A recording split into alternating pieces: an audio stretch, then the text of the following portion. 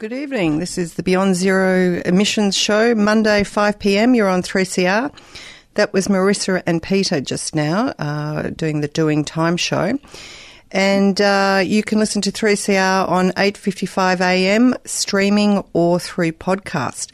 And Vivian, we've got a good show lined up tonight.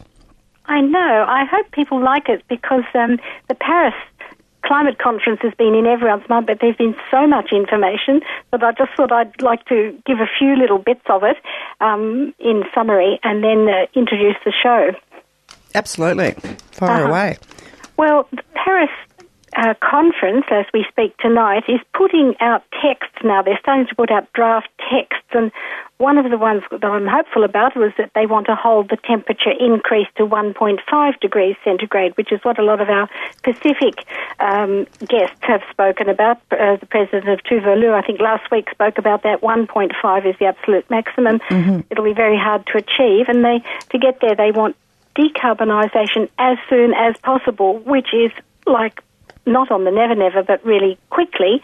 And to get that, we'll have to leave a lot of the coal, oil and gas in the ground. But meanwhile, inside the conference, these are the draft sort of resolutions starting to come out. But inside the conference, I was dismayed to hear that corporations like ENGIE and Air France and Renault and Nissan have been major sponsors of the conference. And Naomi Klein had an article today saying this is a result of austerity, but this gives a megaphone to them. They've got stalls inside the conference and offering their clean solutions, which will definitely won't be sufficient solutions in order to preserve their business model. And Naomi Klein says has given a megaphone to the corporations and taken a megaphone from the civil society groups, because outside the conference there are, some French climate activists have been put under house arrest. There's also been news of protesters being arrested. And despite that, I was glad to see Australian activists like Deborah Hart, who we interviewed earlier in the year in the Melbourne Climate Act team. Mm-hmm. I saw a little YouTube. I've been getting all these YouTubes and articles and so on, but the YouTube of these climate angels, just toning it all down, standing in front of the Eiffel Tower, doing these little beautiful acts with music inside shows around that, have sort of braved the men with machine guns and the kind of rather frightening atmosphere of a city still under a state of emergency. So I was really pleased to see them. Well, I think I saw a tweet or something from Deborah Hart saying that it would be very hard to be arrested by the police, for the police to arrest women wearing angel costumes. That's right. I know, and it's disarming. And a lot of people said, I'm huffing and harring about that, but I think they are right. Some of the artistic things are disarming the business as usual kind of angry energy that often develops around that, and it's very frightening in a city where they've had so many killings, and they've braved that and I think added something to it. And meanwhile, back in Australia, as we reported last week, 150,000 people stood up to be counted in people's marches, and I think most of those people would know full well that won't be the last march and that won't be the last time they're being called on to swell their numbers and take action. That's right. Well, at the Melbourne one, which we went to, Vivian, they certainly mentioned that this is the beginning of the action rather than some sort of end point. But as you say, it is somewhat gratifying to hear anyone talking about a 1.5 degree target rather than this rather arbitrary 2 degree budget, which you've spoken about with guests on the show throughout the course of the year. It is. Sometimes people don't even like to think of being activists, but I think 2016 is going to be a time when all people of goodwill and, well-informed people will have to take action whichever way they can, from the very most local one, protecting their forest, or taking these sort of public actions. And I thought, well, what's really important is that we have the freedom to do that. We do at the moment have that freedom, but it could be rapidly eroded. And so tonight's show is about lawfare, which will be something in a bill that's going to be debated in the Senate, where Senator Brandis said that climate activists, and this is a quote, he said, they are determined to wipe out the coal industry, end of quote. And he doesn't want city activists like us lending a hand, for example, to people at Maules Creek or Galilee Basin, where those huge coal exporters stand to make billions. But I think he doesn't want city people protesting about coal seam gas drilling either near the aquifers and farmland. And we've reported on that all through this year. And Bulga versus Rio Tinto, that we remember that Aboriginal man, Adrian Barragubba from... That's right. Wangan, Jangalinga, people, they're taking on these mega companies, Adani and the Liverpool pharmacy and Shenhua. So I've got two speakers who are very well versed, both in the law and in civil rights and in how you go about things.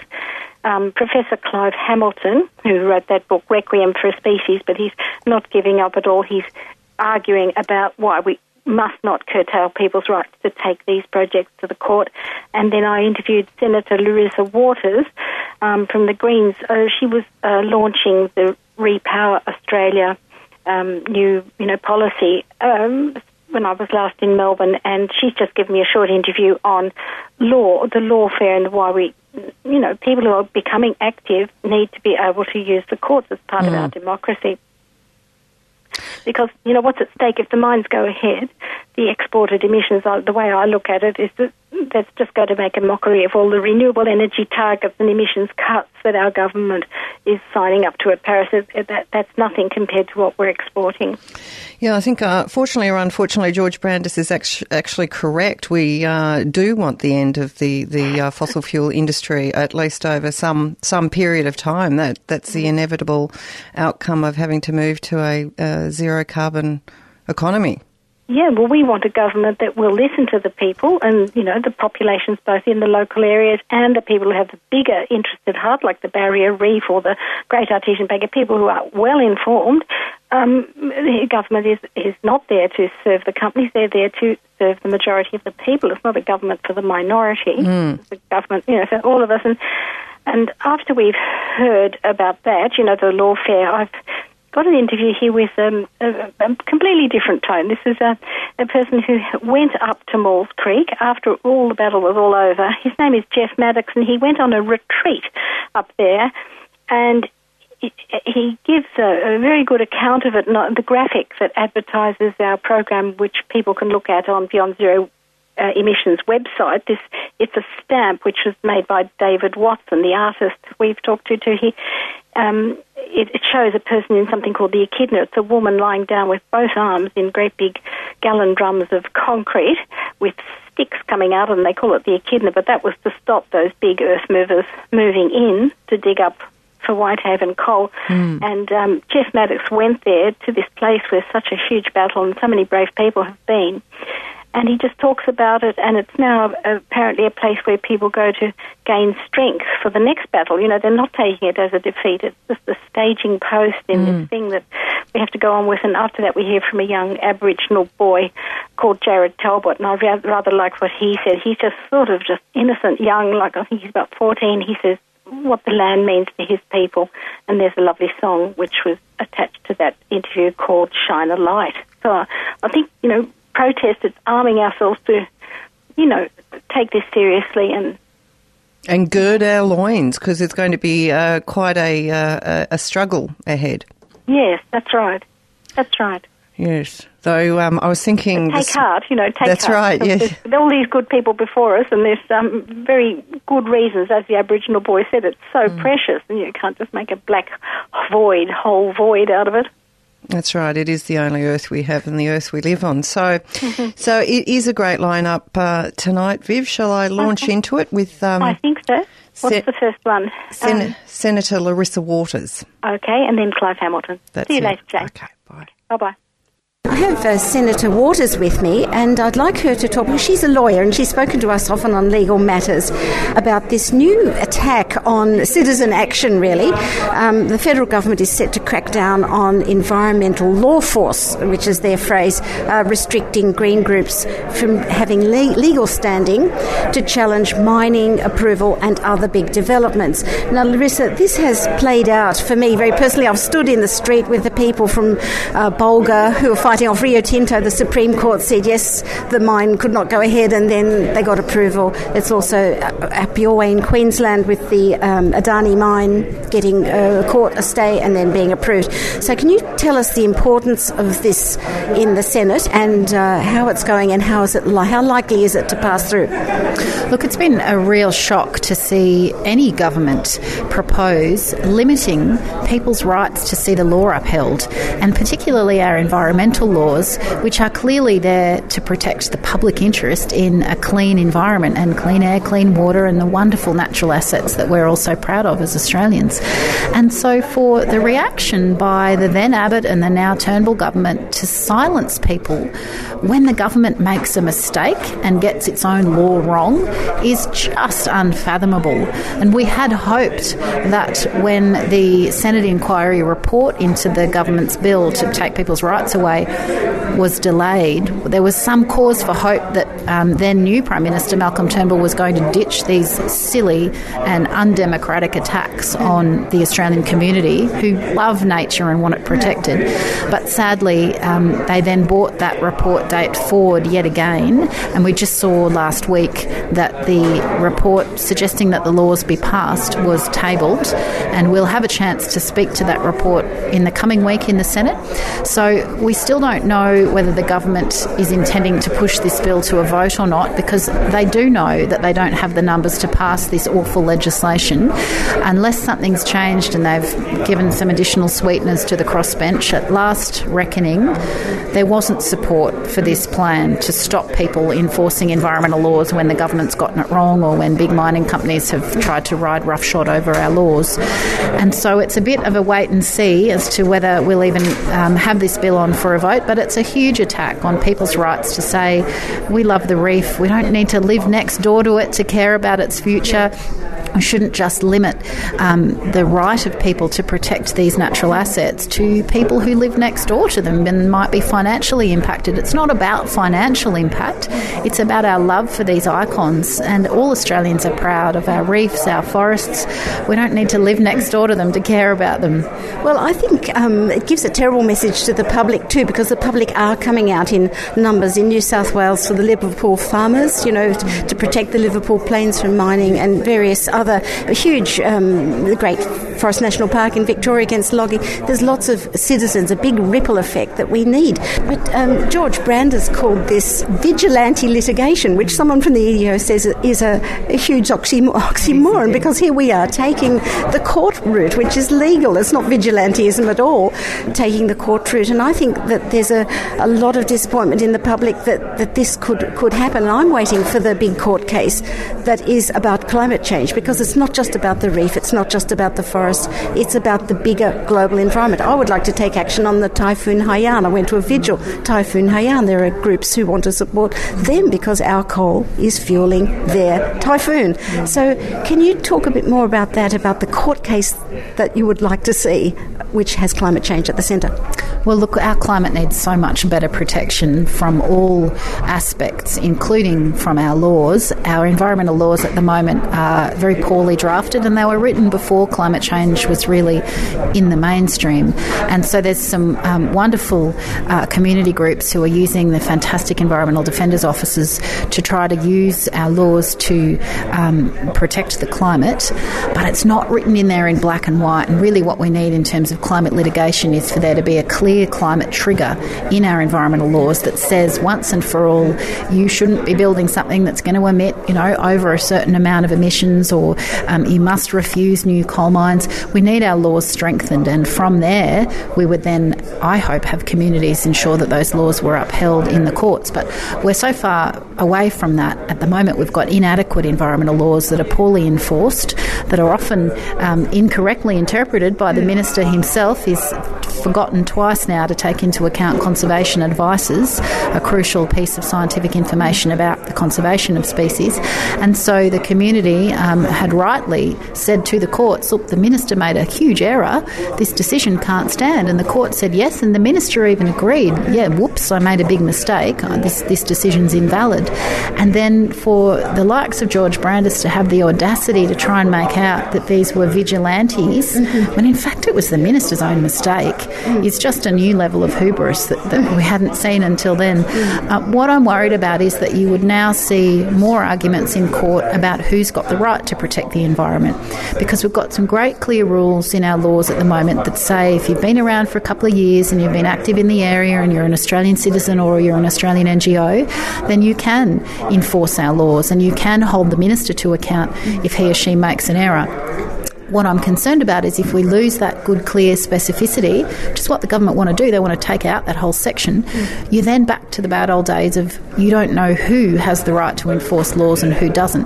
And you use what's called the common law, whereby you have to argue that somehow your private interests are affected or you've got some kind of special interest above the rest of the community. Maybe it's financial, maybe it's property-based. But it takes you back to A, uncertainty, and B, it just completely ignores the public interest in the environment. And that for most Australians, it's not about just caring about something because, it makes us money or we live next door. It's actually about knowing that these wild places and these beautiful species exist and we want them protected, and we want the laws that are meant to protect them not only enforced but actually strengthened. So we're far away from that, from a climate trigger. Look, there's not a lot of talk about a climate trigger, and we Greens are speaking about it. We've long advocated for that, particularly now that we've lost the price on carbon that we Greens fought so hard to bring into the Parliament, and that was working so well until Mr Abbott tore it down. Particularly without those laws, we desperately need a climate trigger that says that the environmental impacts of climate change are real and need to be addressed, and that we should not be approving new coal mines or new unconventional gas fracking or, new coal-fired power stations, big sources of carbon pollution. Our environmental laws should have something to say about that, and currently they don't specifically. So we need reform desperately. Whether there's an appetite for it, we'll see. At the moment, Mr Turnbull has simply kept all of Tony Abbott's climate policies, and we desperately need him to make a break. But he's got his own party to contend with in that regard. Okay, thank you very much. That was Senator Larissa Waters in Melbourne. Thank you. So I'd like to introduce our first speaker, which is Clive Hamilton, who many of you will know. He's a professor of public ethics at the Charles Sturt University and one of the country's most prominent public intellectuals. He's the founder and former executive director of the progressive think tank, the Australia Institute. He's published extensively on the issues of political economy, ethics and climate. And Professor Hamilton is also a member of the Climate Change Authority, which has played a really important role over the last few years in pushing forward climate change policy. Please welcome Clive to the stage.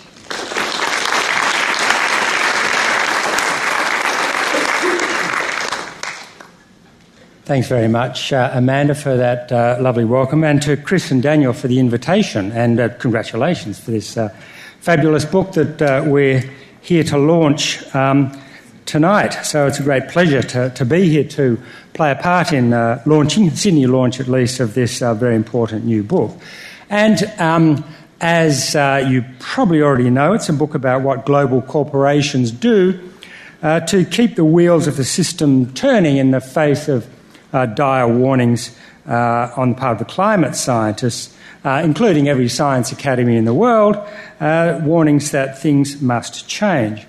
And the book focuses on how the dominant global culture persuades those who are angry about the lack of urgency in action on climate change to express their anger in more system-compatible ways that allow the system and the problems it causes to carry on pretty much as business as usual. So this book shows us, I think for the first time in a persuasive and systematic way, how, as the book itself says, quote, corporations are shaping humanity's response to the climate crisis. And as I write in the preface, the authors show in fascinating detail that it's not that the executives who run these corporations are evil. They simply function in the way that the system dictates, and if they don't like it, they just have to leave, and they'll get in more compliant executives to carry on with the charade. But of course, the way governments function is at the centre of the problem too, because only governments can compel corporations to act in ways that don't cause the climate to be disrupted. And so this evening I want to deviate a bit from the theme of the book to comment not on how our governments are allowing corporations to carry on with minimal change, but how the government, our federal government in Australia, is suppressing environmental groups, the very people who want to take the scientists' warnings seriously. Now, political scientist Mark Hudson has recently drawn our attention to the escalating rhetoric from industry and the radical right. Rhetoric that attempts to paint environmental activists as terrorists. And so, a little over a year ago, the Coalition MP George Christensen said that North Queensland would, quote, no longer bow down to eco-terrorists and would call out these gutless green germs for the terrorists they are. Right-wing commentator Judith Sloan also referred to environmental activists as eco-terrorists. The coal industry often warns about, quote, environmental extremists, with Australian Coal Association Chief Nicky Williams ramping it up by describing anti-coal activists as, quote, sociopaths and terrorists. Our recently departed Prime Minister's Chief Business Advisor, Maurice Newman, often claimed, and still does, that climate catastrophists want to, quote, end democracy and establish global communist rule. Now, it's natural to laugh at this foolishness, but the truth is that the federal government is getting very serious about suppression of environmental activism. When the Mackay Conservation Group recently won a legal battle to enforce the provisions of the Environmental Protection and Biodiversity Conservation Act, in its insistence that the approvals process for the Adani mine should actually adhere to the provisions of the Act, when they succeeded in that court case, the government in Canberra went into rhetorical overdrive. Then Prime Minister Tony Abbott described it as legal sabotage. Treasurer Joe Hockey attacked the, quote, bullies in the Green movement. And describing the legal action as vigilante litigation, Attorney General George Brandis, he's still around, moved immediately to change the environmental protection laws to prevent this kind of legal challenge ever happening again. The government also branded the court case extreme green lawfare. Now, lawfare is a word that was previously absent from the Australian political lexicon, and it refers to the use of law as a weapon of war, an offensive action against an enemy without force of arms, but deploying domestic and international law. And the use of this term is very revealing.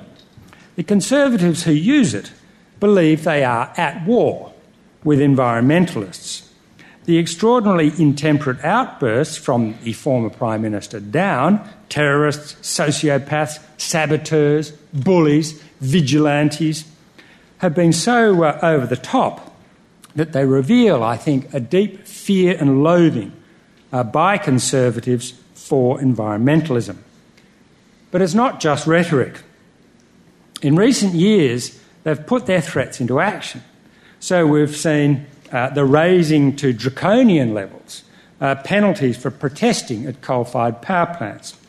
The government has sent counter-terrorist operatives from ASIO and the Australian Federal Police to spy on and infiltrate protests and protest groups. Actually, that was begun by Martin Ferguson, the former Labor Minister. And this government has moved to strip environmental groups of their charitable status. I mean, the truth is, for most environmental groups and other groups, their charitable status is their most valuable asset. And to take it away from them would, for many of them, destroy them pretty much overnight. Of course, taking the charitable status away from environmental groups has been a crucial goal for the Institute of Public Affairs for many years. One of the most insidious developments of recent times has been the use of the very serious threat of violent terrorism to vilify environmental activists by lumping them together into the same basket. And I wrote about this a couple of weeks ago in the notorious case of Karen, the eco-terrorist. As you know, Australia does have a very worrying problem of radicalised Islamists committing or planning to commit violent acts, including bombings, stabbings and, as we now know, regrettably, very regrettably, murder. Responding to the radicalisation process, the federal government has developed its Living Safe Together campaign, which includes a booklet, and the booklet focuses on the processes by which young people might be turned from being ordinary law-abiding members of society into violent fanatics. And those being radicalised, the booklet tells us, typically go through a process which involves cutting themselves off from society, begin to use hate rhetoric, blame an enemy for the world's ills, dehumanise opposition groups, become increasingly suspicious of everyone other than those in their clique, and collect and share violent material from the internet. And what is disturbing, fair enough, but what is disturbing about all of this is that among the kinds of violent extremists the pamphlet identifies as threatening, quote, Australia's core values and principles are those motivated by environmental causes. And the document illustrates the problem with a number of case studies allegedly drawn from real life. And among them is the case study, now probably true to say the infamous case study of Karen, an environmental activist who appears, there are another three case studies that the booklet identifies, and those other three are Khazal, the would-be al-Qaeda assassin, Erin, the Muslim-bashing neo-Nazi, and Jay, the paramilitary jihadi. And what happened to Karen, the kind of summary of this story here, is that she's a fun-loving university student, she's probably going to Sydney University, and she attends an environmental protest and gets mixed up with a radical green group. She becomes increasingly absorbed in this extremist faction and drops out of university to devote herself to radical action, in particular forest protests.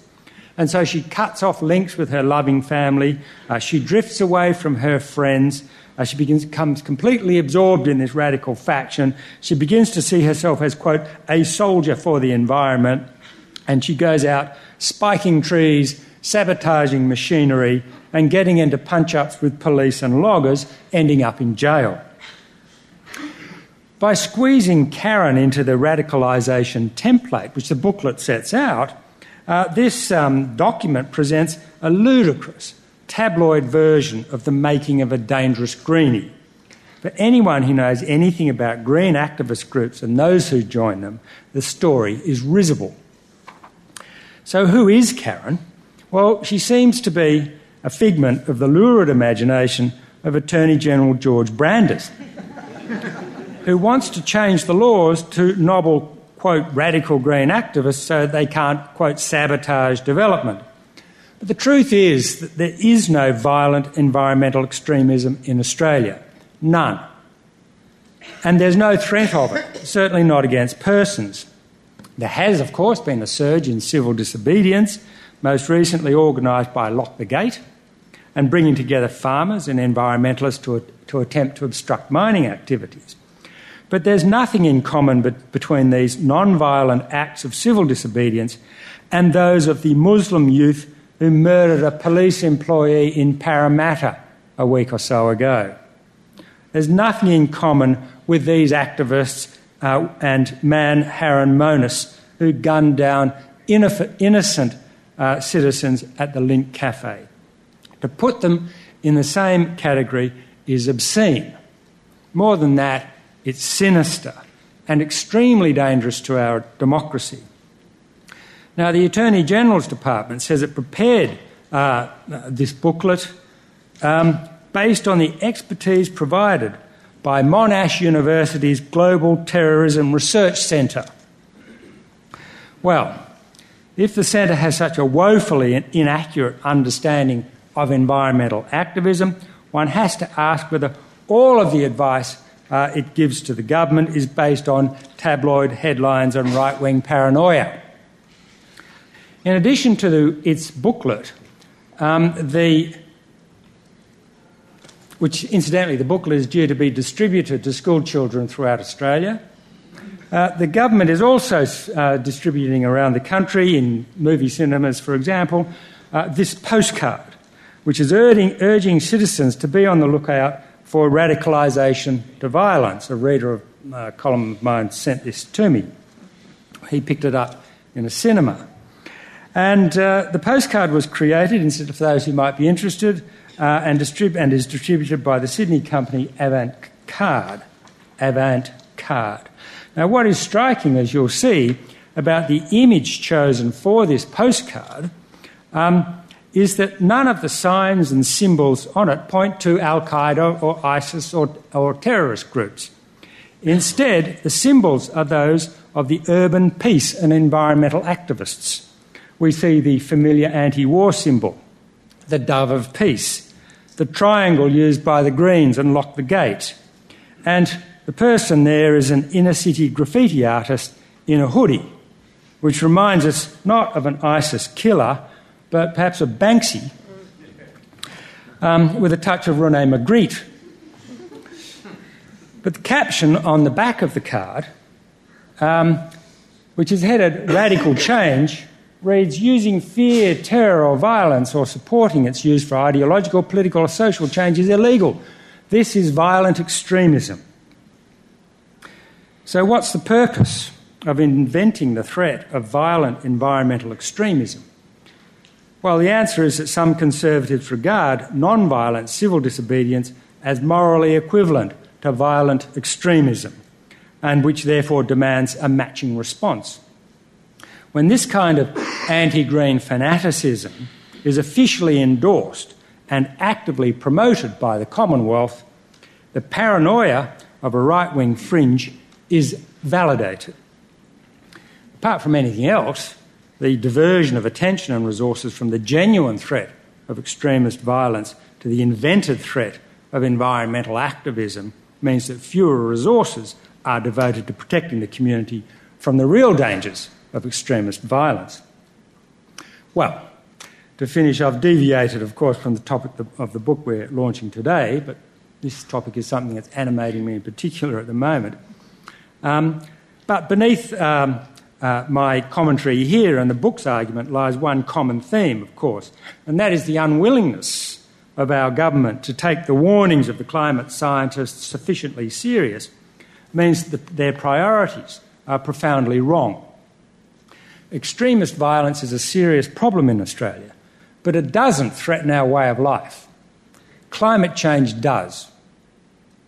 And it's the corporations that are stopping action who represent a profound danger to all that we love. So this book by Christopher Wright and Daniel Nyberg goes inside their world and shows us just how they're doing it. And so I commend this book wholeheartedly and wish it well. I'm Helen Razor, but that's deeply irrelevant. What is relevant is that you're listening to 3CR on, what's that frequency again, dear? 855. I told you, Helen. 855. And what is relevant is that you're not listening to that other crap. So well done. Well done indeed. You're listening to 3CR, as Helen Razor just said, and it's the Beyond Zero community show. That last speaker we had was Clive Hamilton, Professor of Public Ethics at Charles Sturt University. And coming up, as Vivian introduced at the top of the show, is Jeff Maddox visiting the Black Hole at Maules Creek. This is the Beyond Zero Emissions show, and tonight we're talking about the Laird State Forest and the Maules Creek mine.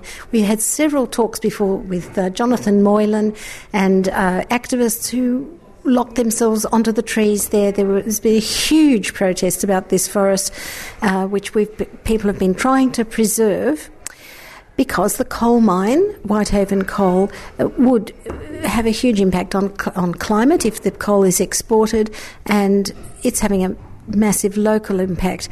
The last time we spoke about it, it was still a possibility that the mine would be stopped, but since then the mine has gone ahead and a lot of the forest has been bulldozed. And I've got someone here called Jeff who went there to visit that area after the mine has now started, and he went on something quite interesting, which was a retreat with interested people. So I'm just going to ask him to describe his trip there and his growing awareness of what has happened at that place. Well, I went to Maules Creek at the beginning of September with a group of about a dozen people from Sydney, mostly Uniting Church members, but some other Christians and people of no faith, on an event that was billed as a spiritual retreat and awareness raiser, organised by Uniting Earthweb, an agency of the New South Wales Synod of the Uniting Church. And so about 10 of us, I think, travelled by train from Sydney through the Hunter Valley to get to Maules Creek. And this was an eye-opener in itself, because beyond Newcastle I hadn't travelled in that railway line which runs through the heart of the Hunter Valley and in parts passes places that you don't see from the road. So I think we went very close to about a dozen coal mine pits, and I was certainly aware of coal mining. I've seen plenty of photos of open-cut mines, but the reality of being close to them is really something else, because they're up to 300 metres deep and up to several kilometres long. And the giant mountains of overburden which have been created are right next to the tracks in some cases. The pits are right next to the tracks, so that there are not only these huge holes but mountains that weren't there before of all the soil that lay over the coal, which has been piled up to get at the coal. And yes, I urge everyone to just open up Google Maps, turn on the satellite imagery and just have a look at the Upper Hunter Valley from Maitland in a northwest direction up towards Murrurundi, which is at the far end of the upper end of the Hunter Valley. There are just this series of huge grey scars on the landscape. And of course we also passed coal trains passing us heading for Newcastle and waiting in sidings, about 50 cars long carrying thousands of tonnes of coal each. And I remember passing them and trying to do sums in my head about how many of these trains must be travelling to transport the staggering amounts of coal that are coming out of that area. But at any rate, we beyond Murrurundi, we passed over the range and into a different valley, a different river catchment where I had never been before, and that's the Liverpool Plains, which is the valley of the Namoi River, which flows northwest through Moree and Walgett, I think, and ends up as part of the Murray-Darling river system. And the Liverpool Plains are quite a wonderful place, and it was a whole new landscape to me. Very flat, very green, apart from a few mountains that rise up out of it, which are still covered with native forest. But all the flat land, the forest is gone, and it's covered with agricultural crops, mostly irrigated. So, Jeff, you crossed this land, it's almost as if you were on an adventure going through country New South Wales, which for our listeners will be new too, because many of them won't have travelled across that land. What did you know already about the Maules Creek occupation, really, and the huge campaign behind that? I'm sure you would have gone there having heard a lot about it. Yes, but I must admit I hadn't followed it closely over the last few years, and quite a bit of what I knew I only had read about not long before I went on the retreat. So I was aware of the blockade. I was aware of the company that had developed the mine and its connection with Nathan Tinkler. I didn't know that the Maules Creek mine is now owned by Whitehaven Coal. I didn't know that there were 2 other coal mines very close to there, so that the Laird State Forest, which is a relatively small state forest, some thousands of hectares, has now been about 50% destroyed by these 3 huge open pits, and particularly the Maules Creek mine, the newest one, which has destroyed an area of forest equivalent to thousands of football fields just in the last 12 months or so. So this is a defeat in anyone's language, I suppose, but did you meet some of the activists? Are they defeated? No, they're certainly not defeated, and yes, I met quite a number of them. There are, I don't know how many people, a significant number of people who have just walked away from professional careers, from mainstream life and mortgages and all of that, because they have realised what a critical point we're now at, and that environmental activism is the most important way to spend their time. And I didn't previously know any people who had taken that path, but a number of the people who went on the retreat had actually been at the Maules Creek blockade in the past. At least 4 people there who had been arrested during the protests and copped large fines in a number of cases, though some of those were reduced or changed on appeal. So these were people who had taken time out from mainstream life to really put themselves on the line and end up with criminal records because of how important they believed this was. A lot of these people would be local, concerned about the local effects. I've met a lot of people in these various struggles concerned about the effect on the Great Artesian Basin, on the water, on the local animals, those and tree species in that forest. But there's also climate activists who worry about this coal once it's exported. There's a huge climate impact for that much coal going down on those trains to Newcastle. And I want to know, now that the coal is being produced, I think you said something about it's actually a kind of Pyrrhic victory for the Whitehaven people because they won't make any money out of it. Well, tell the listeners about that. Well, I did try to do a little bit of my own research on this, but I'm certainly not authoritative on this one. Whitehaven Coal doesn't disclose what the sale price is of coal from particular mines, so I don't think we're able to get at the prices they're getting from the Maules Creek mine. They claim it's an above market price, which it would need to be because their mining cost that's disclosed in their annual report is actually higher than the spot price of thermal coal is now. So unless they've got a very sweet deal, then they're losing money on every tonne of coal coming out of Maules Creek. But it could very well be that the massive destruction for this mine will all be for naught because the company won't even make any money.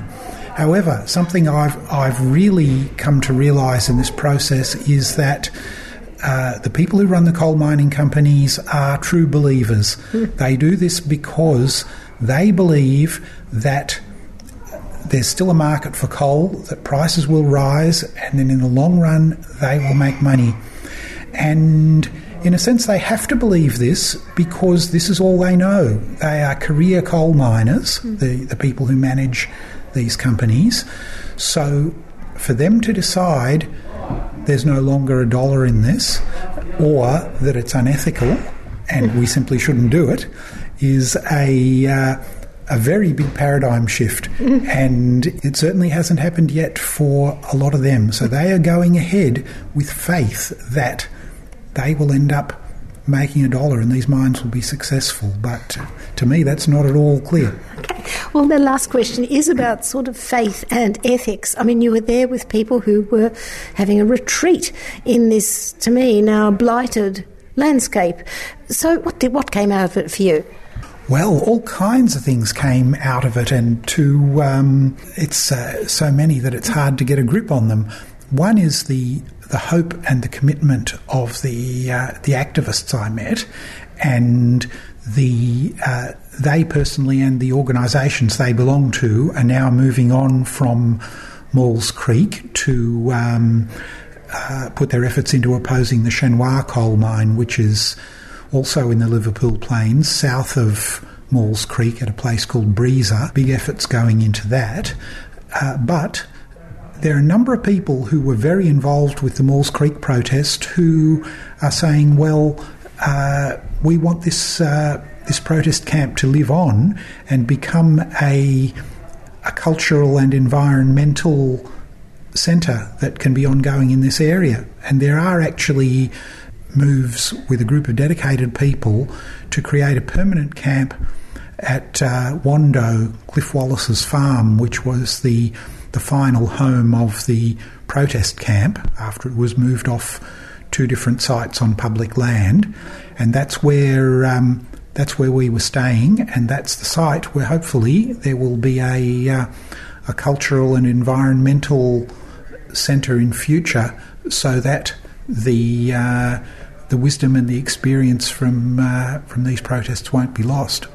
Could I just ask you one last thing about that? We've had the Pope coming out now with a very strong statement about climate change, and the sorts of things that you're saying is keep the fossil fuels in the ground, and with just climate in mind, that people should see this as a moral problem. It's a moral thing to do, and you said that the companies need to find that immorality in their business, maybe. I don't know, you didn't say that exactly, but what do you think that people who have done a retreat like this, or people who have come from a faith tradition, really have to offer, giving more momentum to this thing that has to be a global people's movement to stop just the source of fuel that we're using? It's just the fossil fuel is one aspect of climate change. What sort of extra dimension do you think people like that can give? What we can give is that we come from a starting point of loving all the people of the world.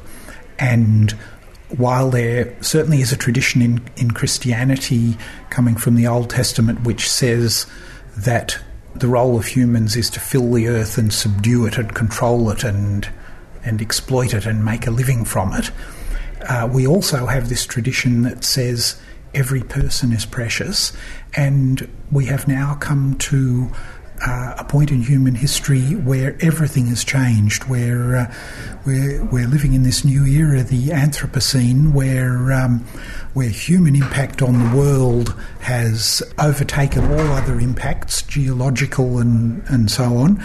And so that changes everything, because our love and our commitment to the people of the world means we have to look after the world in a way so that it won't destroy us, so that hundreds of millions won't be swept away in floods in Bangladesh, for example, due to changing weather patterns and sea level rise. Thank you very much. So that was a person I met, Jeff, who went to Laird State Forest on a retreat to find out what was going on. Thank you, Jeff.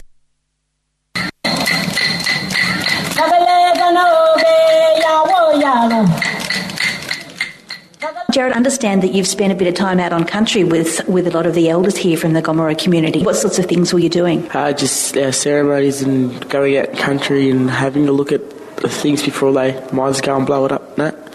What did you see? Just a lot of the stuff that our ancestors used to do, like grinding grooves and the artefacts that they used to use to skin their roos and all that, and it was amazing. But then all the other elders haven't been out there in a few years, but then they went out and it was just amazing to see them go out back in country. And the ceremonies were amazing and it was all good, but now it's just gone. It's basically gone in the blink of an eye. And after all those millions of years of the Mother Nature making it, and it's all gone now in 20 or so seconds. It blew up. Now, you're a young fellow, you're only 13, and I can see it's been very emotional for you. Is it, how has it impacted you, do you think? well, it impacted me a fair bit. I've been out there with it, like, I've been on the journey the whole time, well, basically the whole time. I've gone out to biggest after ceremonies with the elders, and they're all, like, they're disrespectful out there. They got no respect to it whatsoever. It's got a big impact because it's like our sisters, like, you go to say someone, like, if their family died, it's like, do you want me to go dig up your family? And they say no. Like, and well, that's what it's like to us out there. It's like they're going to they're digging up our family, you know, like, and blowing them up. Well, not even digging them up, they're just blowing them up. That's what hurts us the most. And they just clear all the trees and blow everything to pieces.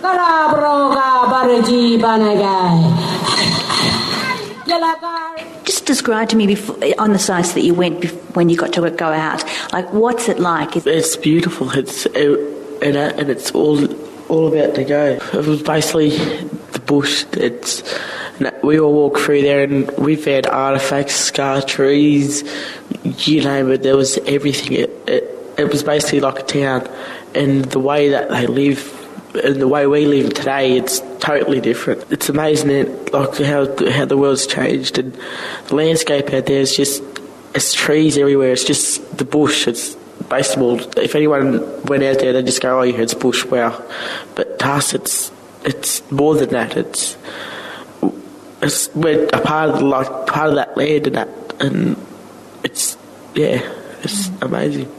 And was there an emotional attachment as well? It's one thing to see these things and identify and say it's like a town, but was there an emotional response as well? Oh my life, there was. If you can't feel it, you might as well say, you just might as well go. There is that you can feel them. And you can feel the spirits, you can feel all the stuff like that, and it's amazing. What have you learned from this whole experience? Oh, I've learnt heaps. I've found artefacts up near my house. I've identified scar trees. I've helped find burial grounds. I've helped with a lot of the stuff and that. And you can't learn as much, like, you can learn stuff in a museum, but you can't learn as much in a museum as you can out in the open. There's out on country, there's more that you can learn than what in a room. If you can't feel your culture, well, I don't know. I don't know what you can do if you can't feel the culture, but if you can't feel it, well, that's it. You might as well not worry about it. But it is, to me, there's a bit, I'm attached to it emotionally and a lot. Before the whole Whitehaven thing sort of started, did you know as much about your culture, or it's been a learning experience? No, I never really knew about it. Like, I didn't really care like much, but now that I've had the chance to go out and with the elders and actually do the stuff, I'm with it now. I actually like it, and I love it. I love how we used to live, like our ancestors used to live in that.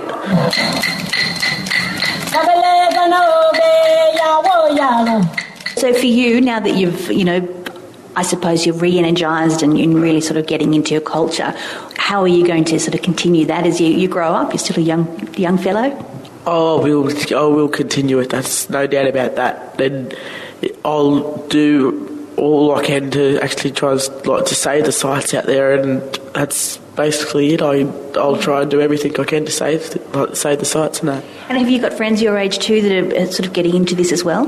No, not really. I'm really the only one, but like they go on and everything, and like about the amount of blowing them up and that, and they don't really care. And I just say to them, look, they're blowing up our family. I said, do you say your mother and father passed away? I said, and we went and dug them up. What would you do? And they said they'd go as kids. And I said, well, that's right. I said, well, why do you think we're going on about them? And I said, they ain't digging us up. They're just blowing us up. I said, but there's nothing even left there. I said, and then you've got half the other community that's going out and signing off and all the stuff and that, and letting the mines destroy them where they should be, in fact, stopping them. You got a message for Whitehaven?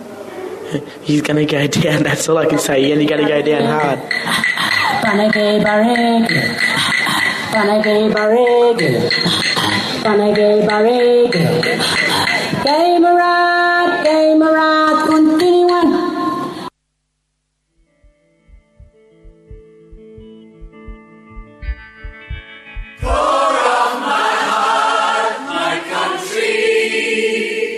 Like drums in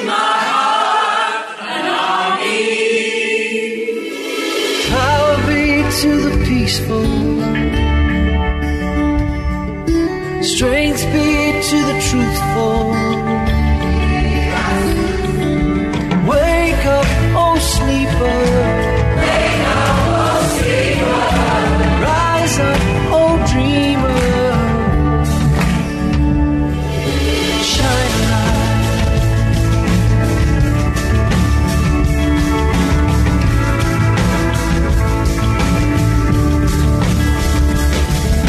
Shine a light on the mining plan, on the stupidity of man. From Morey right across the Liverpool plains, shine on the current of the corporate dams. When they put you to the test, shine on the New South Wales Northwest. Australia, it's time to rejoice. Shine a light or lose your voice. Core of my heart, my country, like drums in my heart, an army in my heart. Power be to the peaceful, power be to the peaceful. Strength be to the truthful, strength be to the truthful. Wake up, oh sleeper. Wake up, oh sleeper. Rise up, oh dreamer. Rise up, oh dreamer. Shine a light.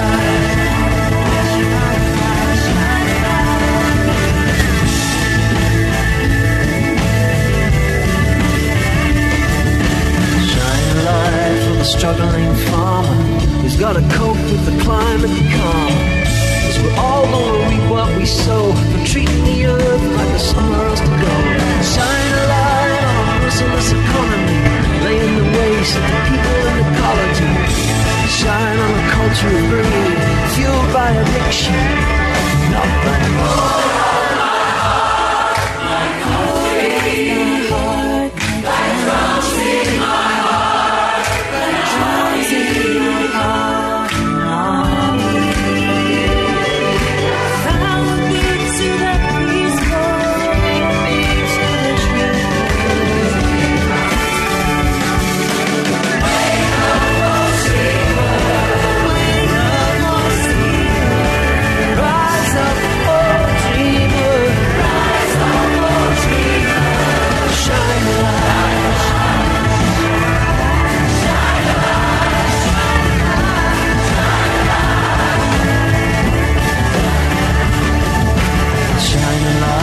Australia's dreams.